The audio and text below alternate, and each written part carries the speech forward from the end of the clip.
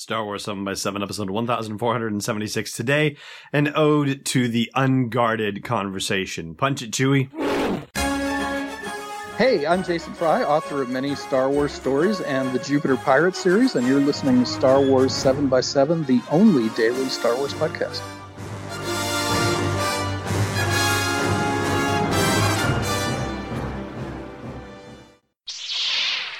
Hey, Rebel Rouser. I'm Alan Voivod, and this is Star Wars 7 by 7. So San Diego Comic-Con kicks off today, and, you know, I was thinking back, and I think I actually went to it once in the 90s when it was definitely not as ginormous of a big deal as it is today. And today it is now a very... well, I'm going to say it, and, you know, it's not meant as an insult, really, but it's going to have that connotation, a corporate showcase, if you will. I mean, everything about San Diego Comic-Con and everything about the different companies that are presenting at it, whether they have panels or whether they have space on the showroom floor, whatever the situation is, everything is about as orchestrated as you can possibly imagine it. I mean, down to the moment, down to the specific details that different entertainment companies want to be able to share with their audiences. There will be no quote-unquote surprises because everything will have been planned out. The surprises will have been planned out. So it's all surprises for us as fans. And hey, you know, there's nothing wrong with that, right? We still want to be surprised. And I certainly hope that folks out there are creating surprises for San Diego Comic-Con. And I hope Lucasfilm has some surprises for us too. But the idea that something unscripted could happen, the idea that something could be utterly and completely surprising to everybody involved, well, that seems like more and more of a rare commodity and something that I fear is going to be lacking from San Diego Comic-Con and from, you know, pretty much every other event like this. In fact, you know, Star Wars Celebration Orlando was like that in its way, and I imagine Chicago will be the same way too. So, you know, it got me thinking about this tweet that Rian Johnson had put out, and it was while he had talked about how he had been given a copy of a book by a friend during the making of The Last Jedi, and it was called Once Upon a Galaxy, a journal of the making of The Empire Strikes Back by a guy named Alan Arnold. And that's A-L-A-N as opposed to my A-L-L-E-N, just in case you were wondering. Now, the thing of it is that this is not actually the first time that we've talked about this book on the podcast. In fact, back in 2014, I believe it was December of 2014, actually, I was going through that book because there were interviews with George Lucas in there that might have shed a bit of light on what the sequel movies could have been like. And this portion of the podcast is being done both in the audio version that you'll hear on sw7x7.com/iTunes or /Spotify or wherever you like to listen to podcasts. Over on the video version on YouTube and Facebook, I'm actually waving my copy of Once Upon a Galaxy that still has all the post-it flags in it from 2014, where I was making notes of all the conversations with George Lucas in the book. And Rian Johnson, in his tweet about it, talked about how it's a really kind of a rare thing that you wouldn't ever expect to see today, that it's a strangely plain and unfiltered look at the making of The Empire Strikes Back, and it's filled with unguarded interviews, as he puts it. Now, this version of the podcast, or at least this portion of the podcast, is going to both the audio version at sw7x7.com/iTunes and the video version on YouTube and Facebook, where at the video version, I'm waving my copy of Once Upon a Galaxy on the screen, including all the post-it flags that are still in the book from where I had marked the places where George Lucas was being interviewed.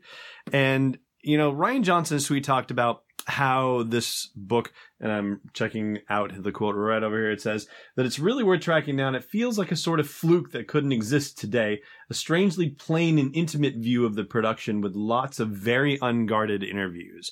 And that tweet has stuck with me for a while. In fact, the tweet was put out in February of 2018. So there's some context there as well, because by that point, of course, the people who did not like The Last Jedi and did not like it for, you know, reasons that go beyond mere critical analysis, you know, those folks have been out in force. And so you can imagine where the idea of a book like Once Upon a Galaxy would have been an utterly alien kind of concept to Rian Johnson, considering the meat grinder that he had been through for the past couple of months. And the funny thing of it is that The Empire Strikes Back was not the huge critical success at the time as the original Star Wars was. Like, it definitely didn't do as well at the box office, and it didn't get critics all riled up in the same way. And yet, this book, Once Upon a Galaxy, came out and actually deigned to pull back the curtain really in a very detailed fashion, really in an unfiltered fashion, came out the same year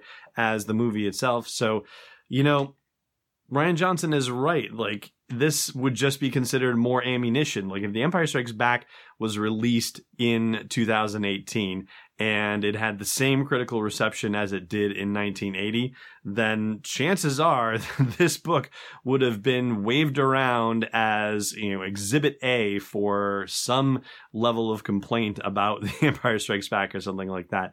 And I feel terrible that that's the case. I mean, this kind of book, Once Upon a Galaxy, is just absolutely and utterly remarkable. And the fact that it exists really is just an amazing fluke of a thing. And I wish that something like this existed for Solo and The Last Jedi and Rogue One and The Force Awakens. And regardless of what you think about those movies, the fact of the matter is that it never ever will. And, that's not just Lucasfilm. You could say that about, say, Justice League or Batman v Superman Dawn of Justice. Like, the equivalent book will never exist for that or any other movie at this point, unfortunately, because everything has been so very carefully controlled and scripted, even on this, the side of the house where it isn't the movie. It's all the stuff that we interact with about the movie outside of the movie theater itself. And I think this might be, in my estimation at least, one of the most significant losses that we have thanks to our new digital age, and also thanks to how very carefully, as a result of our new digital age, that businesses have to take control of their messaging and make sure that whatever it is that they share about the products that they're producing, like The Last Jedi or Solo or Rogue One or The Force Awakens,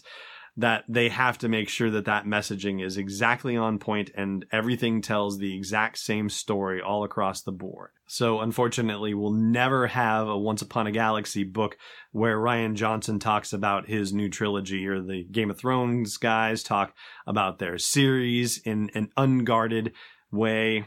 It's just one of those unfortunate things that this is, I guess, the way it's going to have to be. But hopefully, some spirit of the unguarded interview has been maintained in the interviews that I've been able to do with Star Wars folks over the years. And I have to say that if there's one intention that I have for year 5 in the interviews that I do, it's to try and, at least if we can't have totally and completely unguarded interviews, then to find unguarded moments in these interviews, moments where things aren't scripted, where things can be as honest and surprising and remarkable as they can possibly be. So that is my commitment to you for year 5, to find moments that are completely unguarded in the interviews that we do here on Star Wars 7x7. And that, as they say, is that. So I'm going to take a quick break and then we'll do Last Jedi trivia when I come back. Stay tuned. Hey, Rebel Rouser. If you're enjoying Star Wars 7x7, the only daily Star Wars podcast, bringing you a daily dose of Star Wars joy for more than 4 years and 1,500 episodes now, I hope you'll consider putting a tip in the metaphorical tip jar at patreon.com/SW7x7. That's patreon.com/SW7x7. You can show your support for as little as $1 per month, and if you do a little bit more, there's a little bit more fun for you too. Again, that's patreon.com/SW7x7. I thank you, and Star Wars 7x7 thanks you too. Welcome back. All right, last time I asked you a real easy one. What was Finn's one question for Poe? And that is, where's Rey? And today's question for you. So when BB-8 is sticking out little poker things to try and get Poe's fire control situation reset up again, how many things does he poke out before he gives the equivalent of uh-oh in his little machine language? And that is going to do it for the show today. Thank you so much for listening, as always, and may the Force be with you wherever in the world you may be. Thanks for listening to another episode of Star Wars 7x7. And hey, before you get set up for your attack run, check out SW7x7.com for show notes, links, photos, videos, and more. And we'll be able to do even more with the show for you with your support at patreon.com/SW7x7. It's not 3 marks at 210, it's Destiny Unleashed.